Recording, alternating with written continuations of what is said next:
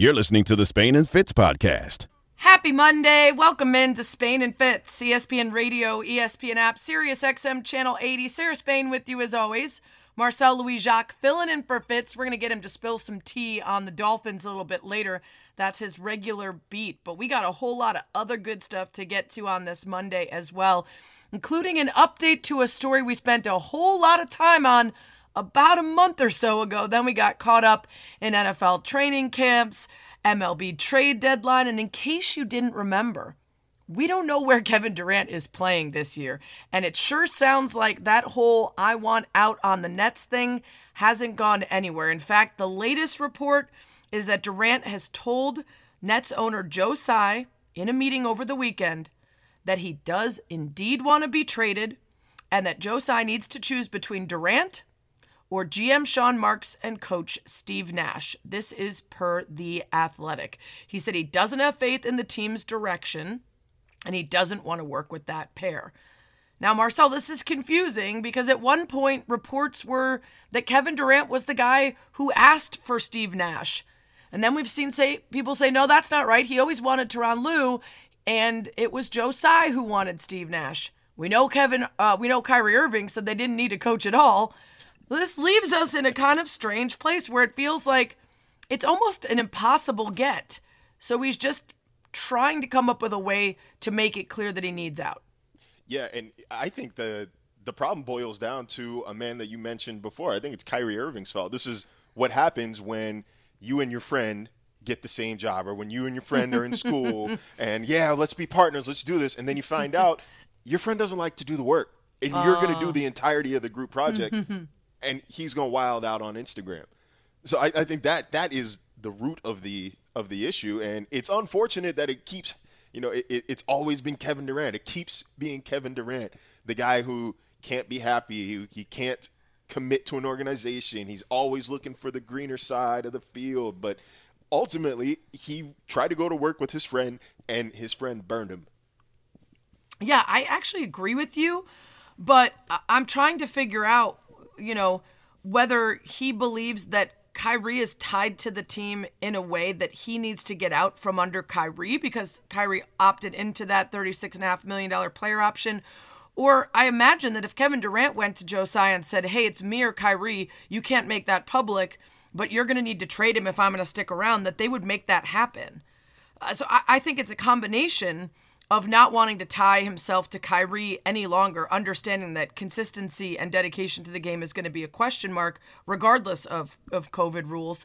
But also, to the point that these sources are reporting, for whatever reason, he doesn't believe in Sean Marks and Steve Nash and doesn't see the Nets as a place that he has a good chance to win, and therefore doesn't want to waste a season when he's getting older.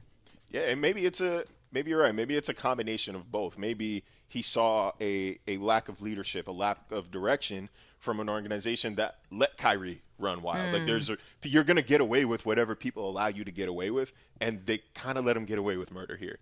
So I think that maybe it's a situation where Kevin just wants a clean break and saying, you know what, I can't do 3 more years of this, 2 more years of this.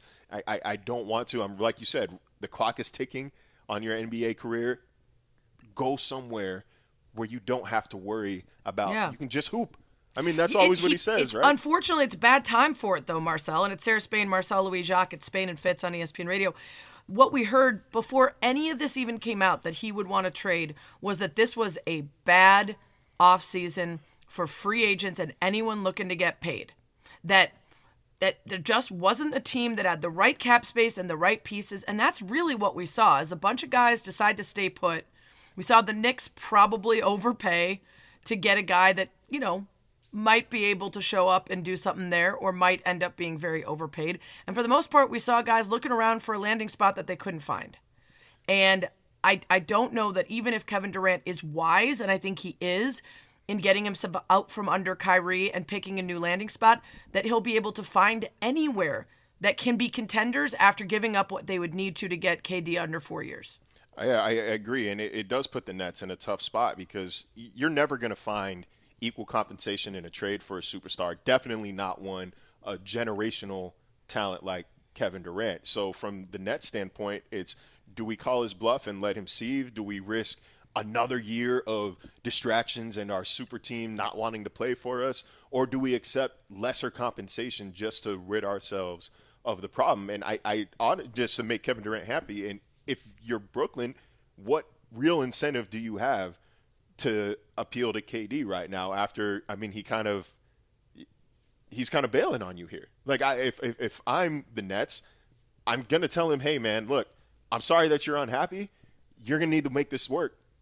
We're paying you a lot of money. We stuck by you through this Achilles. We got your friends for you. We made sure to appeal to Kyrie. We trade for James Harden. Like, you're going to need to – this is feeling like give-take instead of give-give. Yeah.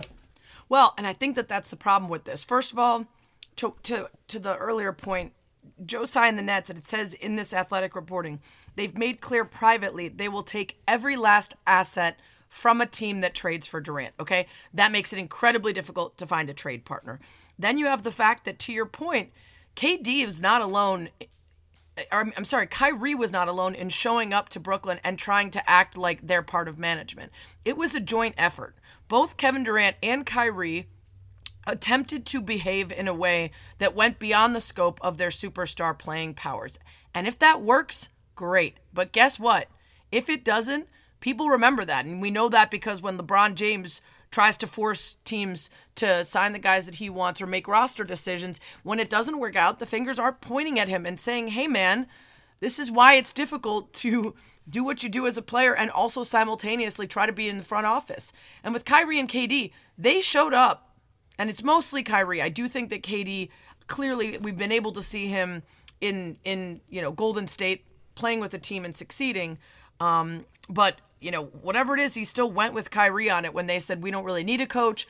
We're going to be back and we're going to be running this team.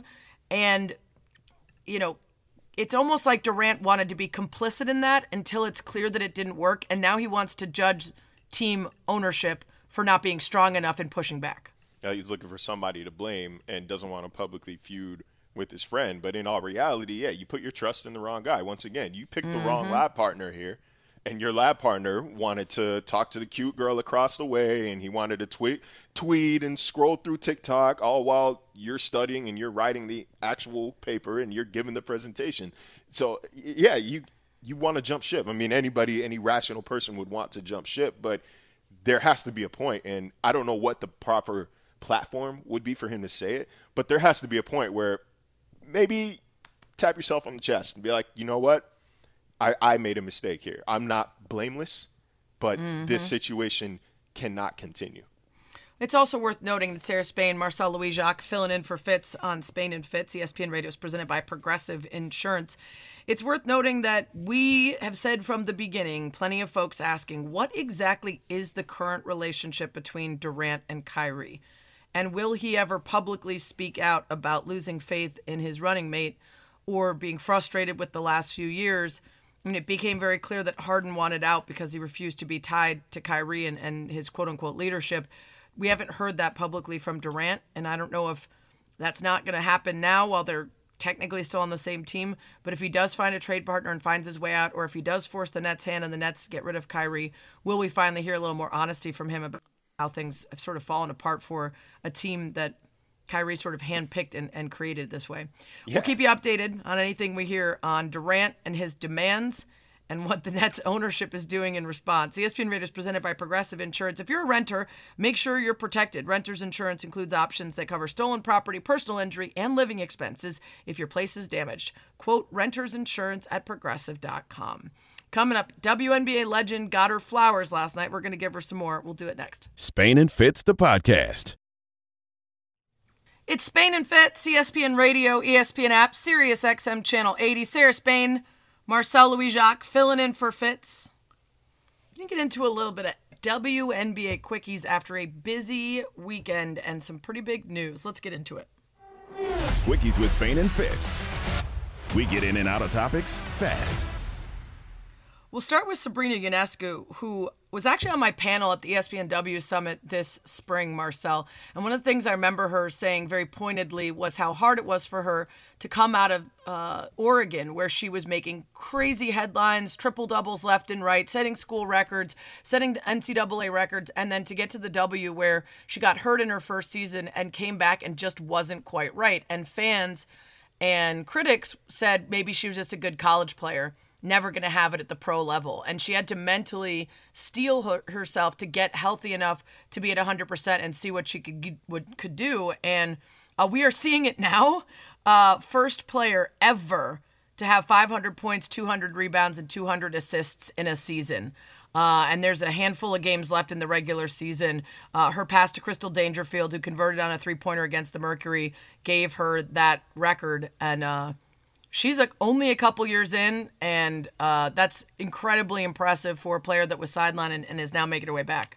Yeah, you really do love to see it because there's that sense of, I guess, nervousness whenever a player is so transcendent at the college level that it builds up a hype that it's like, oh, can she possibly live up to this? And then when she gets hurt her rookie year, then you're even more terrified because it's like, oh, like, now it might not even be her fault if she can't live up to expectations. So it's wonderful to see her play at this level. She has that ability. I mean, like a player we're about to talk about here in a minute, she has transcendent ability for people who don't follow the WNBA to still know who Sabrina Ionescu is.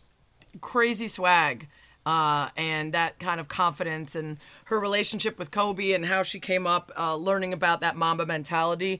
That was one of the things she talked about at the summit. She just doesn't want to be friends with anyone. And I'm like, all right, that'll work as long as you're playing well and winning. But when you're struggling, it's going to be tough to have that kind of swag. But she's on one right now. Kelsey Plum, another one like that, who came out of University of Washington, was absolutely insane collegiately and struggled when she first got into the league.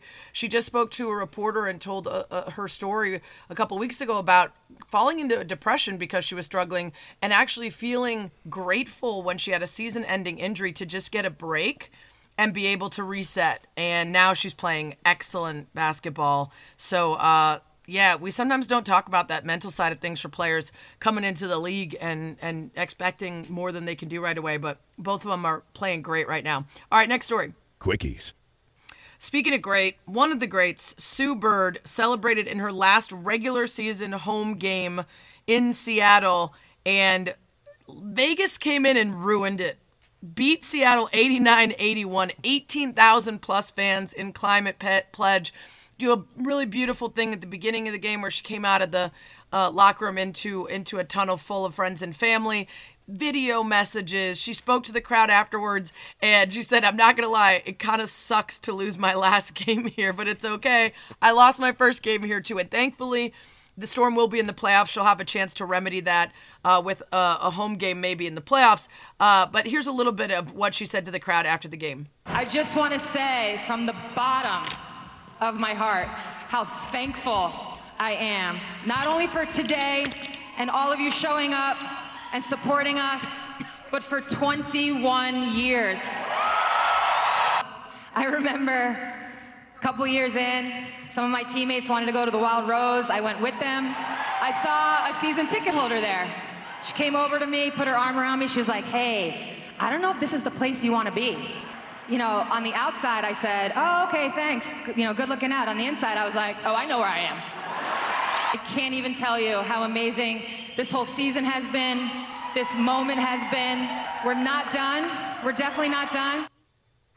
Yeah, I used context clues, having never been to the Wild Rose, that is a lesbian bar. And it's interesting, Marcel, like so many players worry about their popularity and how they'll be received. And Sue Bird, after coming out and going public with her relationship with Megan Rapinoe, sure helps to have a superstar power couple athlete that you're dating, but she only got bigger and more beloved by most people. Now, if you check the mentions on some of those farewell posts yesterday, there are still the lurking people who are saying she's not a role model, etc. But I liked that I saw the authentic and true version of Sue become even better, even bigger, even more popular than before she was able to share her truth. I completely and totally agree. And what's incredible is just how the landscape around her has changed over the course of her career. She's drafted in, I believe it was 2002 07 or 02. I'm getting my numbers mixed 02, up. yeah.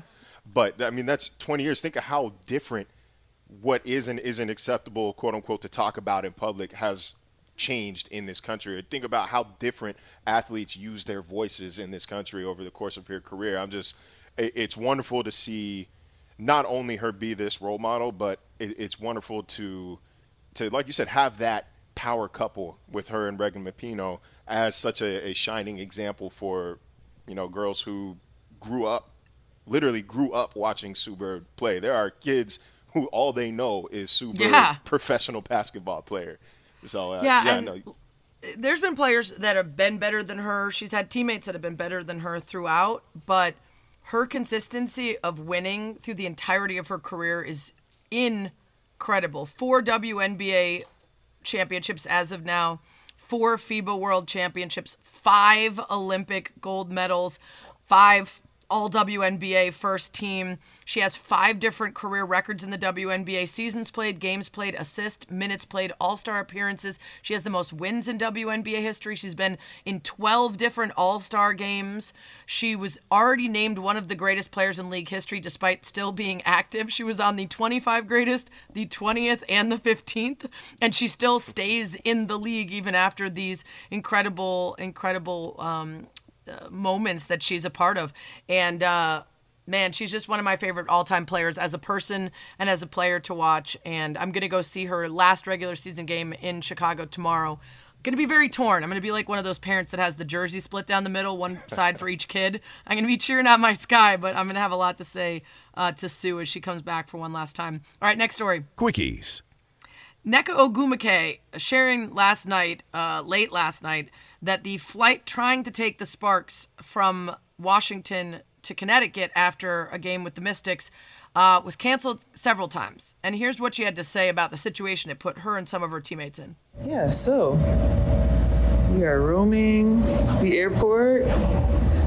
It's the first time in my 11 seasons that I've ever had to sleep in the airport. But based on travel, it's not expected that this has happened. It was only a matter of time. So half of us are sleeping in the airport, half of us are at a hotel. There weren't enough rooms. After our flight got delayed, and then canceled at 1 a.m. And then rebooked for first thing in the morning. So it is now 1:44, and we're here till 9 a.m. I doubled up my clothes, y'all. Getting cozy. Yes. Yeah, not fun, but I don't know if I should. I mean, we could blame the WNBA for the rule that because they didn't collectively bargain a private plane flight, nobody can use it. But I don't know if there's half the team in a hotel. It sounds more like the hotel didn't have room than that the team didn't provide. Yeah, I'm a big Redditor, and one of my favorite pages is "Am I the A?" The rest. Mm-hmm. This is one of those where I can't call anybody the what. I need more information to determine. Need more information. I need more. Okay. Is it the only hotel in the area? Yeah, and if half the team's there, couldn't you sleep on the couch or the floor instead of the airport? Need more information is correct. Those are your WNBA quickies. Coming up, Charles McDonald going to join us to help us break down some key NFL storylines and concerns about one quarterback. It's next. Spain and Fitz, the podcast. It's Spain and Fitz on a Monday. Sarah Spain hanging out with you. Marcel Louis-Jacques filling in for Fitz tonight. ESPN Radio is presented by Progressive Insurance. Let's talk some NFL news. Let's talk to the Exempt List podcast host and also Underdog Fantasy, Charles McDonald. You can follow him at 4Verts. Charles, let's start with Matthew Stafford. It's so hard to tell when there's a player with an injury in camp that you're smartly keeping him out, or is this a serious issue to keep an eye on? And when I hear someone say it's more of a baseball injury or I've never seen it before, that gets me real worried, thinking about people like Andrew Luck or when Dak and the Cowboys had to consult the Rangers. What's your take on Matthew Stafford? I mean, it sounds concerning, right? I feel like anytime you're holding someone out of practice for this amount of time or like managing their reps, especially for someone who is not that old and should be able to, at this point in his career, still be able to kind of hang with some of those longer, rep sessions during training camp. I think you should definitely be a little bit concerned. and especially because he was just basically the key for the whole season. I mean, they've gotten close.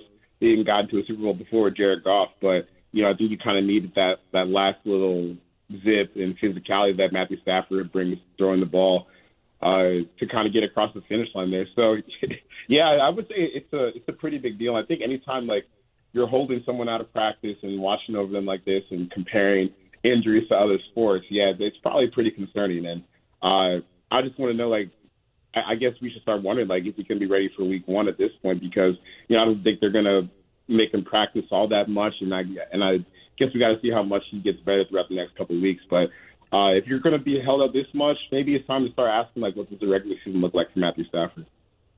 Chuck, we didn't really know what to expect from this Patriots offense heading into training camp, but we're starting to see reports now that they are down atrocious, specifically with that offensive line that hasn't been able to run block. It sounds bad for a team that's going to want to run the ball this year. So what are you expecting out of New England this season? Nothing. Come on. Okay, I know Joe Judge. Like, I used to cover the Giants. Like when they announced Matt Patricia and Joe Judge were like going to be working as like the offensive play caller and quarterback coach, I don't really know how you were supposed to expect much from this offense. I mean, I think as crazy as Josh McDaniels, can be at times, especially when you're jumping from Indianapolis back to New England and then just kind of taking the Vegas job and some of the other stuff that he's done, like taking Tebow in the first round. Like, he's still pretty good offensive play caller, all things considered. And I think even last year they did a pretty good job kind of adjusting their game down the stretch as Mac had some struggles and became a little bit more run-heavy team as they entered the playoffs. I think that's kind of a big loss, and not only is it a big loss, you're replacing it with something that I find like even hard to like describe like what it means to like pick Joe Judge and Matt Patricia, because there's no real like rhyme or reason as to why like this should be successful. Because usually, you go 1 + 1 = 2, but it seems like Bill's trying to tell us no, 1 + 1 actually equals 1.75 or 1.5. And I'm sitting here scratching my head like, I don't know. Why do you think that Matt Patricia should be calling your plays? Why do you think that Joe Judge should be coaching your quarterback? Is he just like doing his buddies a solid and giving them some cool stuff on their resume so they can get out of there? Like, get out of there? Does he secretly hate them? I don't know. Maybe we should start asking Bill Belichick these questions. But I think when you pair like some of the personnel transitions they're going with on offense with a second-year quarterback and this, like I wouldn't be surprised if the Patriots take a step back. I just really like senior football advisor as the title for Matt Patricia. I appreciate senior football advisor. Yeah, I feel like that's just so Bill can rip something away from him real quick. Yeah, there you go. Right. I just think it's like he didn't want to go backwards after being a head coach. So he's like, let me invent some title that just doesn't sound like I went back to being a coordinator. We're talking to Charles McDonnell. Chuck, apparently. Can I call you Chuck, Charles? Yeah, you can call me Chuck. All right, cool. I wasn't sure if that was just a Marcel thing. Charles McDonald, Chuck McDonald, at 4Verts is where you can follow him. What do you make of the Kareem Hunt situation in Cleveland? Can you repair this? We've seen some teams recently even get into beef with one of their players and be able to figure that out and eventually keep them around. Do you think that's the case here? I don't know if they're going to keep them like long term, but I would expect them to be around for the season, because I think like when you're talking about building just a roster in the modern day NFL, it's not like you really want to be paying 2 running backs top dollar, especially where you're going to have Deshaun Watson making, all the boatload of cash that he's going to be making over the next few years, just like when you're talking about how to structure it against the cap. But I think just for this season, Kareem Hunt might be like too valuable of a player for the Browns to let go, because if you're going to, if we're looking at this from like, you're going to be missing Watson and having Jacoby Brissett start for at least 6 games. No offense to Jacoby Brissett, he seems like an interesting guy, but I've seen him play football before. Like I think that if you're the Browns, you probably won't be looking at this, hey, we need to get the ball into Nick Chubb's hands, Kareem Hunt's hands, like 30, 40 times a game. And I think we've seen over the past couple of years for them, that can be a successful strategy. I mean, I think Nick Chubb is the most talented runner in football, just like once he gets the ball in his hands, the vision, strength, speed. I think he's got the whole package. And then Kareem Hunt probably is not too far behind him just in terms of the guy that, we've seen him be a bell cow back before, and the results have been pretty good. So, I get why Kareem wants to get traded because maybe he thinks that getting to the playoffs with Cleveland a couple years ago might have been the peak of what they can do, and he wants his own chance to shine. But, if you're the Browns and you kind of, not even kind of, like you've gone all in on this season and really every season for the next few seasons, you might just want to keep the best roster you possibly can. And, unfortunately for Kareem Hunt, that leaves him as the Browns RB2. But I am interested at the idea of, like, what you could get for him in a trade because I think running backs are still valuable in the NFL, especially someone as good as Kareem Hunt. So, if you're going to dangle them out there for trade offers, I think they might actually get something nice back. But, like I said, for the immediate 2022 Browns, he's a pretty valuable piece to the puzzle. I don't think it's so crazy trading for Kareem Hunt. Like you said, running backs still have value, but it's hard enough to get your bag as a bona fide number one running back. It's almost right. I don't know if there's much precedent for a 1B or a RB2 getting his. So he's in that tough position. Yeah. But kind of one of I was about to say, I think like if there was anyone that might be able to pull that off, like getting paid as the RB2, he might be good enough just because we've seen him do it before, Yeah, and like I said, there's a lot of tread on those tires still. He can still contribute, but kind of moving further north up to Chicago, at what point can we legitimately evaluate Justin Fields as a quarterback? Because it's not like the Bears are doing a whole lot to help him on that side of the ball. And I mean, look, I'm an Arizona State guy, but if you're trading for N'Keal Harry to boost your offense, you're down bad. Yeah, we got two down bads. We got an atrociously down bad and a regular down bad today. Nice. Bring the Call of Duty chat up to ESPN Radio. Let's go. We're going places. Look, Justin Fields, I feel like this is just going to be a year where, like, the split between qualitative and quantitative analysis is probably going to be huge with him because I think he's really talented, first of all. Like, I think that he has, like, all the skills to be a long-time franchise quarterback in the NFL. And I think that even on games where the stat line might look pretty bad, I think that we should still be able to see that from him this year. But, man, like I would be pretty surprised if the Bears offense was, like, putting up numbers. Like, if they are, we need to, like, start getting his cannon bus ready, get him ready for the Hall of Fame because I think that this offense, it's one of the least talented offenses that I can think of in quite some time. I mean, losing N'Keal Harry and, like, having that be a serious blow is, like you said, it's a problem. But I do think, like, when you just watch Justin Fields and you watch the way he goes through his reads, accuracy with the ball, the decisions that he makes, when he chooses to run, what kind of hits he's taking, I think that you can still kind of evaluate his progress as the season goes along. But, it's going to be an uphill battle. This is a new coaching staff, a new offense. The receiving core is not great, but I do think that he's talented enough where he's going to have moments like, the game against the Steelers last year where he's just flinging the ball down the field in tight windows and getting it done. And then I think even the games, like the last Monday night game they had against Minnesota, he had some drives there where you see, like, the vision that the Bears have for him, but they couldn't just convert, I think, when they got into the red zone. So, yeah, with Justin Fields, is it going to be, like, you're really going to have to watch the film with Fields this year because I don't think that the quantitative numbers would suggest that this is something worth investing in long term. But I think when you watch him play, there's a lot that he brings that should get you excited if you're a Bears fan. I appreciate that because I feel the same way, Charles. I mean, I know I've been basically Stockholm Syndrome by the Bears to think that any quarterback worth anything is going to be the greatest ever. But I liked what I saw when he was able to hit his first reads and then he didn't have time or the play calling sucked. And I like the accuracy and the athleticism, and I'm really bummed they're giving him so little to work with, but I'm hopeful that we can at least see a little bit more out of him this season and keep it moving. Thanks so much for the insight. Appreciate the time. All right. Thanks, guys. The Exempt List Pod, Underdog Fantasy. You can follow him at 4Verts. It's Charles McDonald, a.k.a. Chuck. Coming up, boo-boos and beefs aplenty in the NFL. We'll get to both next. Spain and Fitz, the podcast. A lot of people Very sad today. Olivia Newton-John passing at the age of 73.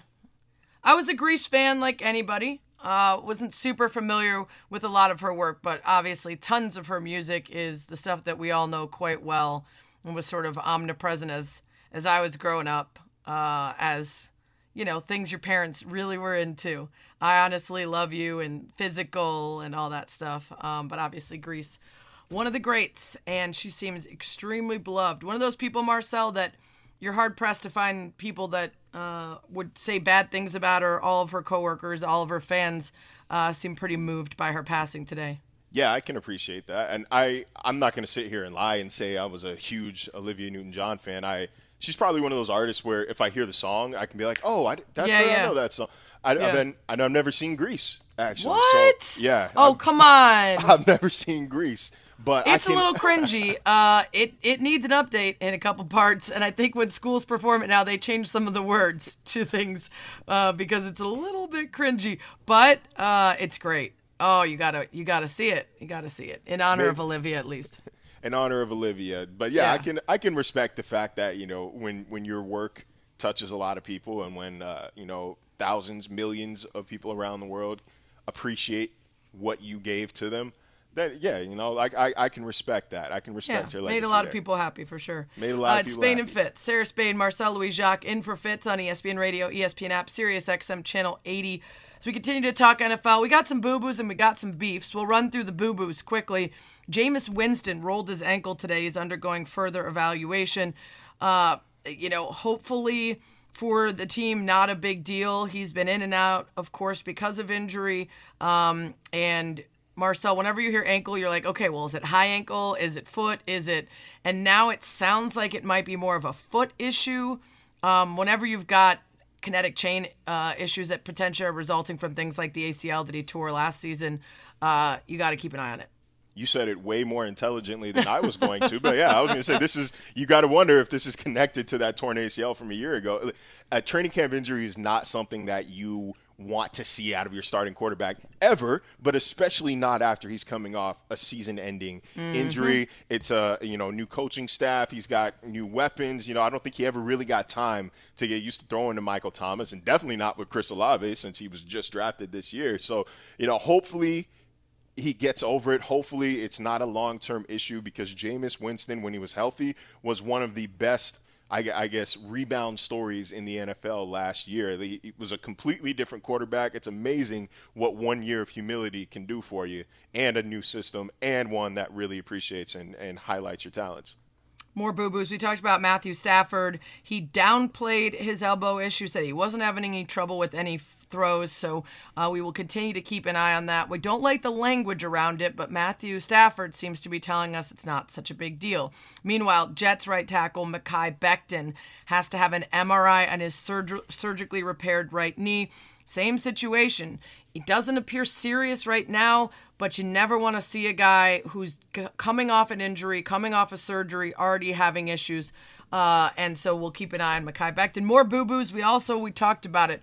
N'Keal Harry, his ankle injury believed to be pretty serious. And if you're a Bears team that needs N'Keal Harry to be healthy, you've set yourself up for a not great season, which we just discussed at length. So handful of boo-boos that players are dealing with at this part in camp. You never want to see it.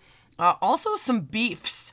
And, we could start with my beef with the Bears for making it so that N'Keal Harry is an important part of the team. Courtney Cronin, one of our faves around here, was on Get Up today talking about how even when he wasn't hurt, things didn't look good. It's Darnell Mooney, and then who? I would imagine, Equanimeous St. Brown gets a chance now with a lot of guys out, Dante Pettis, Tajay Sharp. A lot of the players that the Bears have brought in to try to fill out this receiving core are guys who weren't able to really stick anywhere else, maybe didn't have the opportunity to do it for other teams. So that's why they brought N'Keal Harry here, giving him a fresh start. But what Jeremy Fowler had reported yesterday, that it looks like it's a pretty severe ankle injury. And, while we're waiting to find out how severe that is, how much time that's going to keep him out, you look at the depth chart right now for the Bears, and it doesn't look very good at the wide receiver. I like that music came in at the end. Duh-na-na-na, it's going to be brutal. I don't know what to say, because I can't imagine that the team didn't look at this roster all off season long and say we are not doing favors to Justin Fields, and there's no way to explain it. Yeah, we were just talking about this at the break, too. When it comes to young quarterbacks, isolate the variable as soon as possible so that you don't give any excuses or any reasons to why he might fail other than the fact that he doesn't have the talent to succeed at the NFL level. But, like, if you let him, like you said, get into bad habits, ruin his confidence, defenses get too much film on him, and all of a sudden his career is derailed, it's a lot harder for him to be a reclamation project than it is just to be the guy that you drafted. Give him a shot. Give him a shot in the early times so that he doesn't pick up those bad habits and start seeing ghosts, get happy feet, get injured, all that stuff.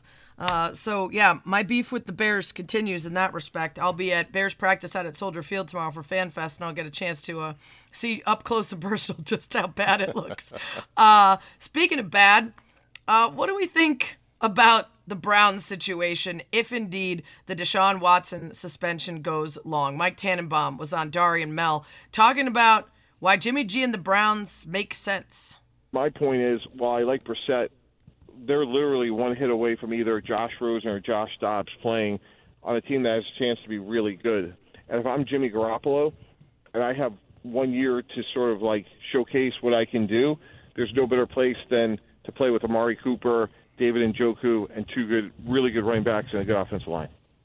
Okay, so you agree with that? You got to see Brissett up close. Do you like him but wish Jimmy G was there? I agree with Mike in that, they're one hit away from Josh Rosen or Josh Dobbs having to play quarterback. I agree that they need Jimmy Garoppolo because I completely disagree in liking Jacoby Brissett. I don't think he's a starting caliber quarterback. I think he's maybe an okay number two. But, I mean, reading off a couple numbers from last year, 40th in yards per attempt, 29th in completion percentage over expectation, 25th in air yards per attempt. He's not a player that wants to push the ball downfield, and he's not accurate enough to hit tight windows.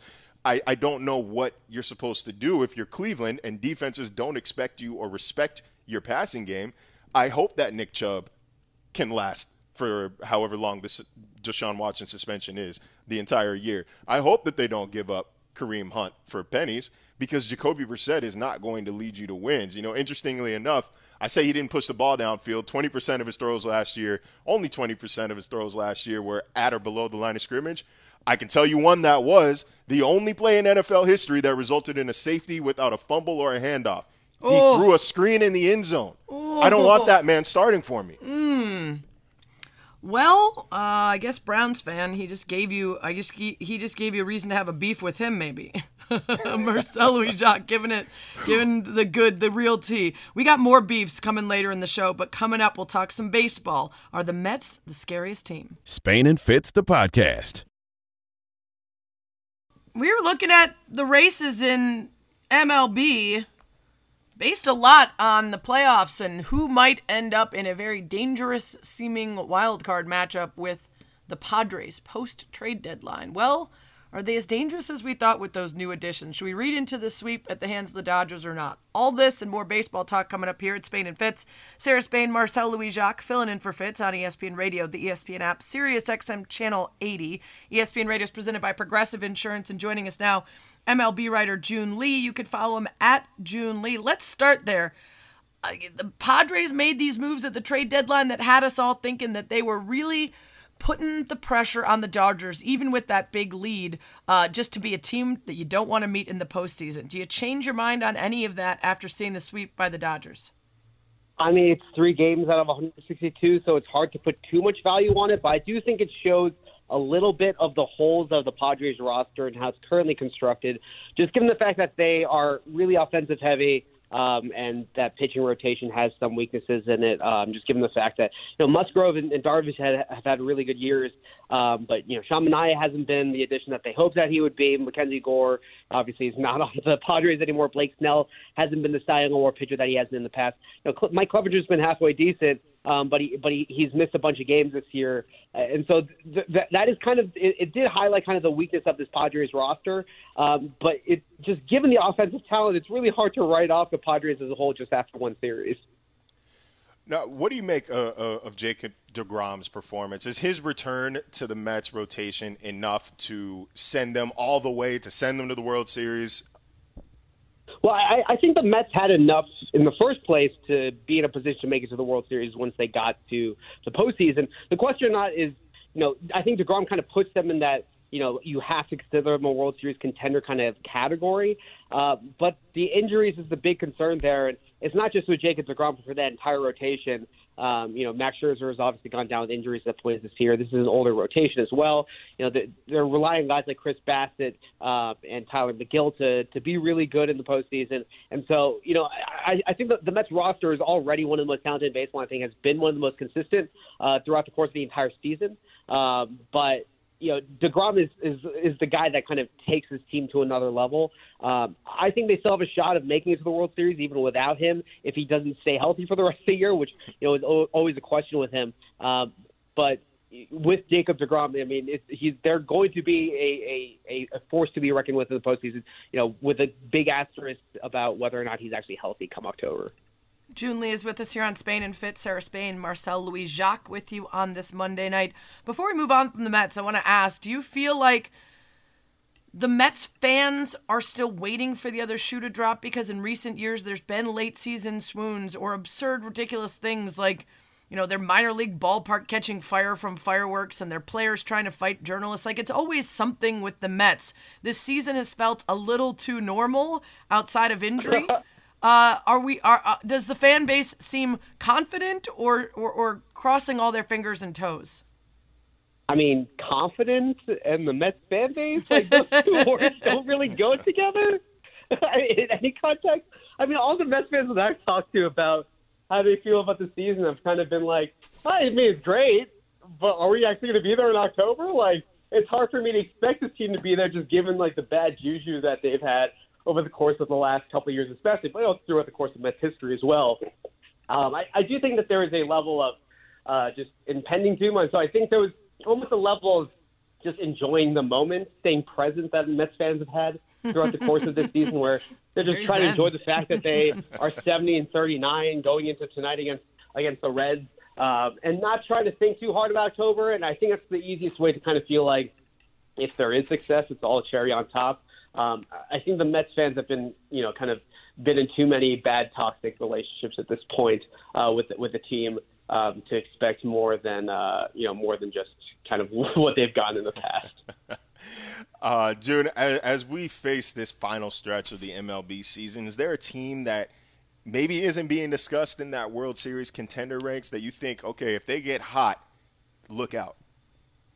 Oh, man. I mean, the Toronto Blue Jays have been disappointing this year, to say the least, especially because they came into the year as one of those teams that people was, kind of trendly picking as a World Series contender. The fact that Bo Bichette, I think, has had a down year has been a huge factor in them kind of not seeing their potential or getting to their potential in the first place. Jose Barrios has really struggled. I think you got to look at them, and then you also got to look at the Tampa Bay Rays, like year after year. The Tampa Bay Rays are always there in October. They've been dealing with a lot of injuries this season. At one point, they had 15 guys on the injured list, and Wander Franco, their superstar, former top prospect, who's kind of been the anchor for that lineup over the course of the year that he's been up with the team. He's been injured a lot throughout the course of this season. The Rays are always going to be a force to be reckoned with, and so I think you got to look at those two teams in the AL East right now. It's Spain and Fitz, Sarah Spain, Marcel Louis-Jacques filling in for Fitz. ESPN Radio is presented by Progressive Insurance. We're talking to June Lee, ESPN MLB writer. June, you weren't born when Pete Rose was playing, when Pete Rose was accused of cheating, when Pete Rose had sexual misconduct allegations. And he believes, I guess, that if you weren't born and if it was a long time ago, we shouldn't talk about it, babe. What did you make, or what are you hearing from other baseball folks who maybe were alive for some of this about what went down this weekend with Pete Rose? I mean, I think it's at a point where the game and the culture of baseball, which is already inherently super conservative, has outgrown Pete Rose. And, he's already shown, I think, through his, lack of remorse and how he's kind of gone about his business since everything that happened with the cheating scandal, how long it took for him to confess to anything even happening. And then I think this is just kind of the cherry on top of the misogyny, sexism, gambling sandwich here, where it's like this as great a baseball player as he was, this is not someone who, baseball should be, trying to put on a pedestal in any way, shape, or form. And there's been a lot of talk around the game about, like, Pete Rose does make it to the Hall of Fame. Like, there's a lot of people who think that would happen after he dies, almost as like a metaphorical middle finger to him, because it's undeniable that he's one of the greatest hitters of all time, and we already know that there's a lot of despicable people, and not just baseball Hall of Fame, but Hall of Fames across all sports. I think in regards to whether or not Pete Rose should be put on a pedestal in line as today, I think he kind of put the nail in the coffin and kind of locking in how we as a society should be treating Pete Rose just as a person who was once a living legend on the baseball field and is now someone who I think baseball should be trying to do everything to stay away from. June, we can't talk about one New York team without discussing the other. What's the level of concern for the Bronx Bombers with this 5-game losing streak? There's always a level of hitting the panic button with the Yankees. I do think that there are a couple of cracks in the foundation here. They were on a pace to be one of the best teams in baseball, just given the way that they started out at the beginning of the season. I think they exceeded many people's expectations, just given the way that guys like Nestor Cortez and Jordan Montgomery and the fact that Michael King and Clay Holmes had kind of emerged as two of the best relievers in all of baseball in the early part of the season. I think that there was a level of preparation among people around the team that this team would come back down to earth at some point. But I think it's easy to panic as a Yankees fan, but this is, again, one of the most talented rosters in all of baseball. I think they have a level of depth, and they've also been really fortunate with a clean slate of health for the most part throughout the course of this year. King has gone down for the season. Luis Severino is supposedly working his way back from injury as well. Should be back in sometime in September. But this is a team that has the depth to withstand the injuries that they've had right now. Are they going to win 115 games? No. But are they going to be a team that we're going to have to be talking about in regards to the World Series kind of favorites in that conversation come the end of September? Absolutely. June Lee is with us here on Spain and Fitz. Sarah Spain, Marcel Louis Jacques with you. Hey, real quick before we let you go, post-trade deadline power rankings, give me the number of teams that you will go to that have a shot to win it all. Oh, man, that's a good question. Let's see. I would probably say that the Yankees are there.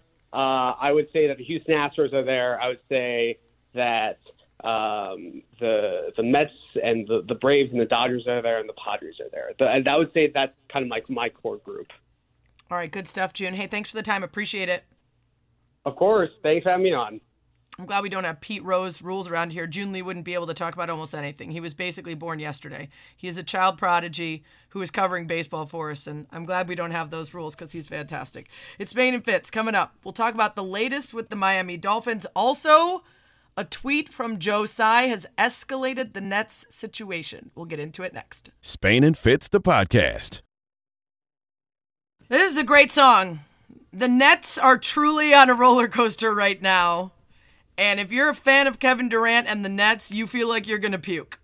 Because today we find out that Durant basically says he doesn't feel comfortable with the direction in which the team is moving. And it's either him or Steve Nash and Sean Marks. That per The Athletic. Well, sure sounds like owner Joe Tsai is sending a message on which side he's picking. He tweeted out 22 minutes ago, "Our front office and coaching staff have my support. We will make decisions in the best interest of the Brooklyn Nets." It's Spain and Fitz, Sarah Spain, Marcel Louis Jacques, ESPN Radio, ESPN App, Sirius XM Channel 80. That sure sounds like a man who is putting his foot down and telling Kevin Durant, "I'm so sorry. You are not in charge of personnel, hiring, or employees at this team, and I will not let you bullying me into being in charge of it." I'm starting to think the Brooklyn Nets only exist for our entertainment, and I don't mean on the basketball court. I think they are the content kings of the offseason for the NBA. But good for Joe Tsai. Stop bowing to your stars is how you got in this situation to begin with, because y'all let Kyrie Irving run buck wild for 2 years, and this is the situation that has brought upon yourself. So you gotta cut the crap somewhere. Good for him for having his staffs back. Ultimately, those are the guys if you're a front office executive, if you're an owner, if you're on that side of the court, those are the guys that you have to support. Because if it becomes known that you are going to side with players over your coaches, people aren't going to want to coach for you anymore. And then it doesn't matter who your players are. Well, and that's the problem, though, is the other side is true as well. If you're a superstar and you say, this means nothing, my career in the league, my ability means nothing, the power structure should be tilted more towards me than a coach who's won nothing or a GM, then you might feel the same way. And that's why I'm torn on this. At He Said What Sports tweeted right after I posted that, Joe Tsai, this is the first step of leadership this front office has taken in a long time. They need to create the right culture and becoming a credible organization, whether they move forward with Durant or not. On the one hand, I agree with that, because getting bullied around by Kyrie did not make them look good and is probably part of the reason Durant doesn't trust them moving forward. On the other hand, now you've basically looked a superstar, one of the greatest of all time, in the eyes and said, yeah, sorry, you're not worth that much. And that's tough to do as well. It is tough to do as well, but I love the point that he made, that you have to set a standard. You have to set a divide as to what is acceptable and what is not, and whose job is what. It is Kevin Durant's job to play basketball, to go hoop. At the end of the day, like, that's what he wants. It's what he always says on Twitter, on social media. He just wants to hoop at the end of the day. Don't worry about personnel decisions. Don't worry about roster moves. Trust us to do our job, and we're going to trust you to do yours. No longer are we going to be run by a guy who doesn't wear deodorant. We are going to we're going to run this team as it's supposed to be run. Yeah, if Mercury is in retrograde, we will still play games. If your third eye is telling you tonight is not the night, we will still expect you to suit up. No sage necessary. Oh, all the sage will be necessary for all of the facilities, the uniforms, the locker room, everything after this mess. We'll keep you updated on Joe Tsai. I imagine Kevin Durant will have a response. He usually does on social media. We'll keep an eye out for that. It's Spain and Fitz. ESPN Radio is presented by Progressive Insurance, a triple threat of protection with home, auto, and more. Visit progressive.com. Sarah Spain, Marcel Louis-Jacques with you on this Monday night. We've got you here, so we should talk some Dolphins. There's a new story out on Andscape about Dolphins owner Stephen Ross, and the title is Dolphins owner Stephen Ross was praised for hiring black coaches, then he got sued for discrimination. The undertitle and the tag is equally as important because it reminds us that Stephen Ross has been called out before for spending millions on diversity programs, particularly one called Rise, while openly paying for and supporting Donald Trump, a president who made no bones about his feelings about black Americans, and regardless of whether you want to believe any language used to describe him, his actions were more than clear in terms of his discriminations against black people. So Ross has been trying to walk this line for a while. Do you think that Flores' lawsuit or anything that came out in the most recent punishment for tampering has affected people's view of him down in Miami? Look, when you try to play the fence, you don't make anybody happy. And that's the confusing issue with Stephen Ross. Like you said, the story was trying to address is that who are you? Are you a Donald Trump crony, or do you support the black community? Are you a champion for diversity and racial equality in America? We don't know, but what I do know is that this lawsuit doesn't make you look good. I'm not necessarily willing to say that the quick hook with Flores this season is a matter of racial discrimination. I think it's at least not with Stephen Ross personally. I think it's a grander issue in the NFL. It's a grander problem with the Rooney Rule because you cannot artificially generate forward thinking. You can't tell people, interview minority candidates, and then expect them to change in their heart. No, they're just going to check the box. They're just going to follow a rule and then end up doing whatever they want to do. But another thing I'll add, Stephen Ross's statement after the NFL's report came out last week, the first thing that he addressed in that statement was essentially denouncing Brian Flores' allegations. The lawsuit, it claimed, it proved everything that we said from the jump is true, and that Flores' allegations were malicious and false. And Dolphins fans, if you're listening to this, Stephen Ross doesn't think you're going to read. He does not expect you to read for yourself. He expects you to look at a notes app, a fancy notes app on Twitter, and take that as the gospel. Because the investigation essentially said everything Brian Flores alleged was true. He did offer $100,000, even if it wasn't meant to be taken seriously. He didn't want to win games in 2019, which everybody in South Florida knew that the Dolphins were tanking. It just wasn't an official directive from the top. Everybody knew what was happening. Well, there were also things that they did confirm were correct that Flores said. So when he said they proved everything he said was wrong, you're right. He was like, y'all won't read and find out that I'm lying. Yeah, that's what he thinks of you. So no, it was baffling to see. And you know what else? He did have Tom Brady on a yacht before Tom Brady was a free agent. So I feel for Brian Flores because, you know, regardless of his relationship with the media or what his relationship with his quarterback is, he was wronged, and he risked his reputation and his livelihood to bring those wrongs to light. And if you read, for the people who read and actually do the research, then he's somewhat vindicated, but he's not going to get the change that he was hoping to effect here because the NFL is more concerned about the tampering than it is about the racial discrimination and the tanking. Well, and they're aware of the massive repercussions of saying that they did find tanking and racism. Meanwhile, they can just use the tampering as an excuse to punish without facing those massive repercussions. We'll get into more of this later. We also have another development in Nets talk, plus some weak links next. Spain and Fitz, the podcast. All right.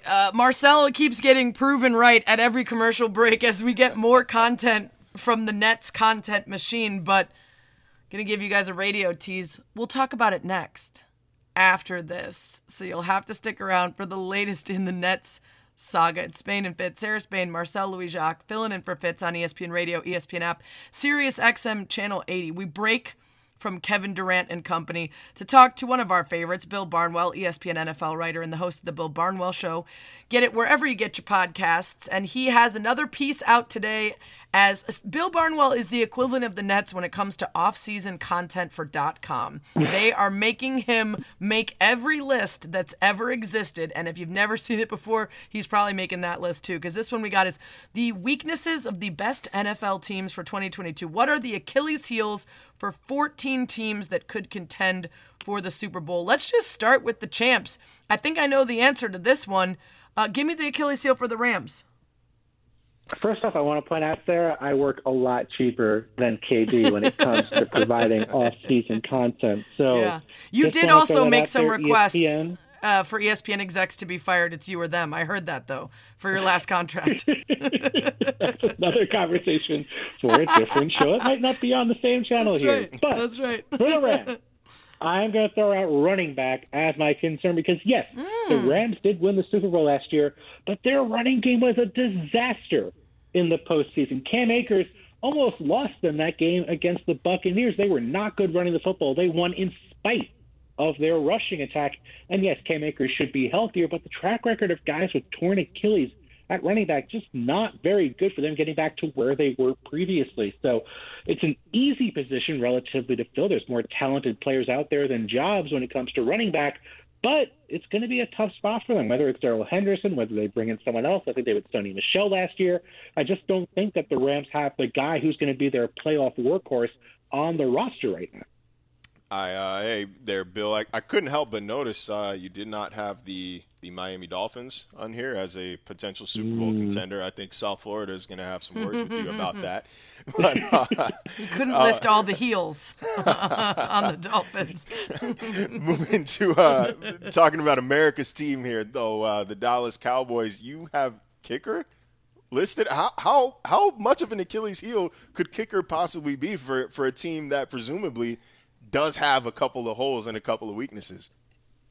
That's true, Marcel. But you know what? I mean, only got to think back, and I don't want to bring this up, Sarah. This is not my fault. Marcel alluded to it. The Bears a few years ago as having a very good team, but don't have that kicker. It can turn out poorly for you in the postseason. They didn't have a great kicker last year. I mean, Greg Zuerlein did struggle last season. Cowboys trying to go on the cheap relatively with a couple different journeyman options. And again, this may be a situation where they're waiting for the end of training camp to sign a veteran off of someone else's practice squad or someone who gets cut during training camp. But, I mean, not only are the resumes bad on paper or limited on paper, but the camp reports have been a disaster. It feels like every week or every day, you know, guys are going 4 for 9 or 5 for 11 on kick attempts. without the crowd, without the pressure. So it feels like something where, yes, the offense is going to be good. The defense can create takeaways, but special teams matters. And I do think that for the Cowboys, if they can't score touchdowns, if they stick with the kickers they have, there's going to be serious concerns about them leaving points on the field early in the season. Bill Barnwell is with us, host of the Bill Barnwell Show, ESPN NFL writer. His article, Weaknesses of the Best NFL Teams in 2022, looking for Achilles heels for the contenders. You've gone Oppo twice now. I didn't expect a kicker for the Cowboys, and I didn't expect a literal Achilles heel for the Rams. I was expecting maybe Matthew Stafford's injury. So let's go to one I've actually seen, and I was not disagreeing with, and that's the wide receivers. There's a couple teams where you listed wide receivers as the Achilles heel: the Browns, the Colts, the Packers. Which of those three is in the worst position in that regard, in your opinion?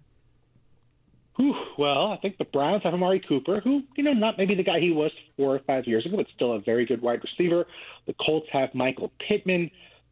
The Packers have Allen Lazard. I mean, you really have to kind of squint to try and find the right player that's going to fit in this offense and really have a big year. And I think we're all sort of maybe, kind of figuring, okay, well, one of those guys is going to step up. Maybe it's Robert Tonyan. Maybe it's, A.J. Dillon or Aaron Jones playing more in the passing game and catching more passes than they did a year ago. But it seems crazy that they traded Devontae Adams, which I wasn't necessarily opposed to, but then didn't really replace him. I know that they like Romeo Doubs, who's looked very good in training camp.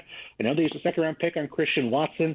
Those rookies might get better as the year goes along, but there's just not that guy who, my friend Nate Tice always like to say, when you need a bucket, who are you going to go to? And for the Packers, they don't have that guy right now who's going to get them a bucket on third down or get them a bucket in the red zone. And I think that's what I'm worrying about with the Packers, that there's just not that guy who, when the chips are down, Aaron Rodgers can throw the ball up to and count on getting a first down. He's going to find guys. They're going to be okay on offense. But I think for a team that's really all in, given Aaron Rodgers' age and his contract situation, they don't feel all in at wide receiver. Bill, of all these positions that you just listed, which do you think is the hardest to actually overcome for a potential Super Bowl team? That's a good question. I would say typically offensive line. I think we saw the Chiefs kind of come close during their run a couple of years ago, but then we saw in the Super Bowl, right? I mean, playing a tough defense in the Bucs, they were hopeless with a bunch of backup offensive linemen. You cover the Dolphins. Look at Tua Tagovailoa the past couple of years. We're basically writing off his last 2 seasons because they couldn't protect Tua whatsoever. Had to basically run RPOs just to keep him afloat, keep him from getting hit constantly behind that offensive line. I think you can overcome having one bad spot. You can overcome having a guy who's mediocre maybe in one spot if you have solid guys around him. But when it becomes 2 guys, 3 guys, 4 guys, that's the big concern. So for me, I think about a team like the Bucs, where they have now 3 offensive line spots where they're starting over on the interior. It's not just left guard. It's not just Ali Marpet retiring. It's also not Alex Kappa leaving. Now it's 2 new guards and a new center with Ryan Jensen probably done for the year. That's a big problem for Tom Brady and the Bucs. So, I think not only now, but then as the year goes on, as teams lose offensive linemen, it gets even tougher. So offensive line, we don't always talk about it. It's not the sexiest position, but it is one of the most important spots on all the football field. We should, absolutely. It's Spain and Fitz, Sarah Spain, Marcel Louis-Jacques in for Fitz. We're talking to Bill Barnwell. You can follow him at Bill Barnwell and listen to the Bill Barnwell Show wherever you get your podcasts. Off this list, were there 1 or 2 teams that you battled with putting in your contenders, or was it a pretty easy pick for you to narrow it down to 14? I went with ESPN's algorithm. I basically said ESPN should just kind of hold their end of the bargain up. They got some fancy numbers people. I'm not one of those people, but teams like the 49ers, teams like the Bengals, not projected to make the postseason. The Bengals. The Raiders as well. Yeah. The Bengals, who made it to the Super Bowl a year ago, not projected to make it to the postseason according to ESPN's model, which if I were a Bengals fan, I'd be upset too. So obviously still a lot to come during the regular season, really 20 or 22 teams kind of in this mix here. But I chose the top 14 because, hey, 14 teams make the playoffs, and there's always going to be some changes. I mean, who would have expected the Bengals, who were in last place 2 years ago behind 3 playoff teams, to make it not just out of the AFC North, but to the Super Bowl a year later? Well, Bill, we love the content you continue to provide for us. I'm not even going to fight you on the Bears not being in that list because we know that it's going to be bad. It's going to be ugly. Awesome stuff as always. Thanks, Bill. Thanks, guys. Bill Barnwell with us here on Spain and Fitz. Coming up, more Nets content plus a couple other beefs too. We'll get to it next. Spain and Fitz, the podcast. R.I.P. to Olivia Newton-John. Passed away at the age of 73. Most famous for being the star of Grease, Sandy, and of course a lot of her music and massive, massive fandom. Sort of this iconic representation for a lot of men of the first gal that they had a thing for in show business, and for a long, long, long career. Died after a struggle with breast cancer. Lots of great memories pouring in from a lot of folks, including, of course, her co-star, John Travolta, who signed his memories of her, Your Danny, Your John. It's Spain and Fitz, Sarah Spain, Marcel Louis-Jacques, filling in for Fitz on ESPN Radio, the ESPN app, Sirius XM Channel 80. Never before has this been proved so true in the moment while we're recording a show. As Marcel Louis-Jacques saying, the Nets aren't so much a basketball team as they are a content provider. Well, we started the show with Kevin Durant's request, per sources telling The Athletic, for the Nets to say it's him or it's Sean Marks and Steve Nash. He didn't believe the direction the team was going in, and he did not want to be around if Steve Nash and Sean Marks were still the coach and GM. Well, fast forward to Joe Tsai, the owner of the team, making his thoughts known in the very place we usually see Kevin Durant speaking out, social media. Joe Tsai tweeting out about an hour ago, "Our front office and coaching staff have my support. We will make decisions in the best interest of the Brooklyn Nets." Now we are waiting a response from Kevin Durant. Worldwide Wob, I believe it was the one who said Joe Tsai hung that up like a piñata for Kevin Durant. So we'll see if he takes any swings. But adding to the content that we are getting in the moment on the Nets is Rick Bucher reporting that Ben Simmons left the Nets group chat after the team asked him to play in Game 4 versus the Celtics this year. You remember, of course, that Ben Simmons sat out the first part of the season when he was on the 76ers, sat out the regular season, the play-in tournament, and then during the playoffs, there were some rumors he might be able to go. But per that recent report, following a Game 3 loss in Boston and heading into Game 4, some Nets players asked Ben Simmons in a group chat if he might be ready to go in Game 4. Per Rick Bucher, he did not answer and left the chat. I almost have to feel bad for Kevin Durant that he was left with James Harden, who was like, yeah, I'm out of here. Kyrie was like, I'm good, bros. And then Ben Simmons, who just leaves the chat. And it just KD left. It's incredible. Look, there's an episode of South Park where basically they're making fun of Family Guy, and they're saying that it's basically a bunch of manatees that randomly choose idea balls of certain topics that are going to happen. That feels like the Brooklyn Nets right now. Ben Simmons leaves the group chat when asked to play. I can't believe this guy. And I want to say poor Kevin Durant, but he's also one of the most temperamental players. Himself. Yeah. It's just so hard. How do you assemble the Avengers of moody players? Yes. I mean, I said this every time. I wish I could go back. I can go back to the shows when everyone was so high on this trio. And I said, it's not going to work. It's not just about talent. You also have to have a team. You have to have guys who want it, guys who are unselfish, guys who show up, guys who care. You put together the island of misfit toys, then you ask yourselves why it doesn't work out. Well, I think it's pretty clear. And unfortunately, I used to cape for Kevin Durant as a guy who was just in a couple bad situations. I didn't call him a cupcake for going to the Warriors. I thought that it was fine that he went to play there and that he wanted to get a title. But now it's like you are tying yourself to the wrong person in Kyrie, and now you're trying to basically point the finger anywhere but yourself for why things have ended up the way they have. It's like Tobias in Arrested Development, you know. It didn't work for them, but it might work for us. Yeah. It turns out there's a reason why Kyrie did not work in Boston, and Kyrie didn't necessarily work without LeBron in Cleveland. There's a reason why Kevin Durant keeps leaving teams and can't find somewhere to settle down and is never satisfied. Putting them together, it's not going to cancel each other out. Like, this isn't algebra. Like, a negative times a negative isn't going to equal a positive for you. It's just going to create a bigger negative. So I hope that they've learned a lesson, because the Brooklyn Nets are probably the worst franchise in pro sports at assembling super teams. This is 2 times now that it's fallen flat on their face when they've tried. I thought you were going to go, a fire! Sail. You went with Tobias.